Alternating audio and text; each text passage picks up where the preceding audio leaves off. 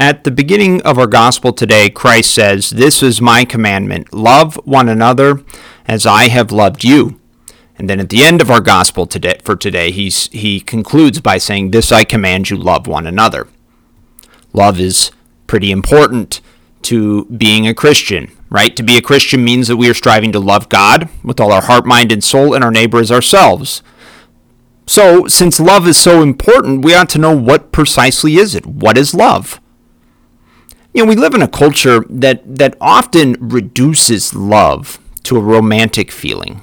That to be in love means to be overcome by an overwhelming sense of attraction and infatuation. Now, certainly our emotions factor into love, but if we reduce love to a mere feeling or emotion, it's very problematic. In our pop culture, people talk about falling into love.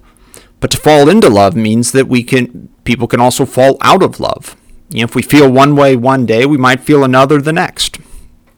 Yet this idea of love merely as an immensely powerful feeling or emotion, it runs counter to how we have classically understood love, to how generation upon generation of our ancestors and forefathers thought of love. St. Thomas Aquinas defined love as willing the good of another. And it's a beautiful, simple definition. We could say, in other words, that he defined love as a choice, which makes sense, right? Because if love is simply an emotion or a feeling, how could Christ command us to love our neighbor?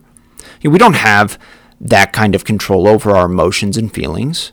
No, the supernatural love that Christ is calling us to live is an act of the will. And because it's an act of the will, we can be held responsible for it. That love is a choice, an act of the will, and not merely a feeling is seen in St. Paul's first letter to the Corinthians, chapter 13, which if you've ever been to a Catholic wedding, pretty good chance you've heard this as the second reading. Love is patient, love is kind, St. Paul writes. What he's getting at, though, is that to love as we are called to love is to choose to be patient, to choose to be patient when we're annoyed, to choose to be kind when we'd rather make a sharp, biting comment, to choose not to be jealous, to choose not to be pompous or inflated or rude.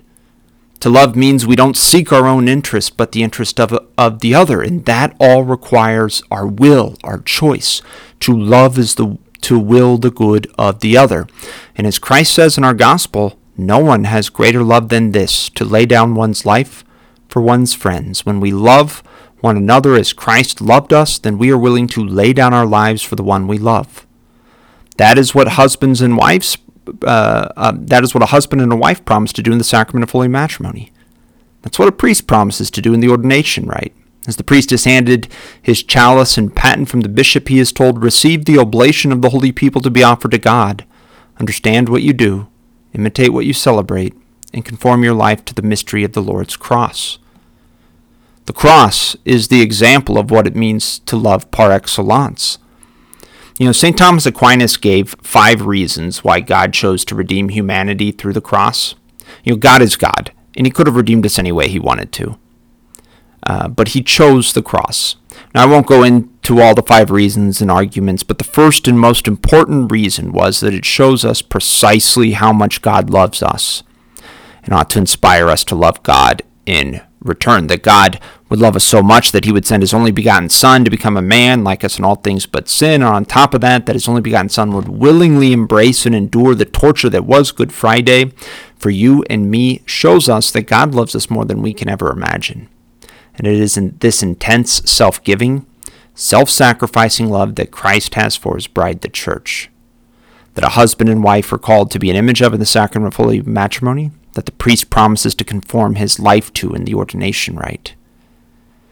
So regardless of our state in life, let us pray today for the grace to love God with all our heart, minds, and souls, and our neighbor as ourselves. Let us pray for the grace to love one another as Christ first loved us.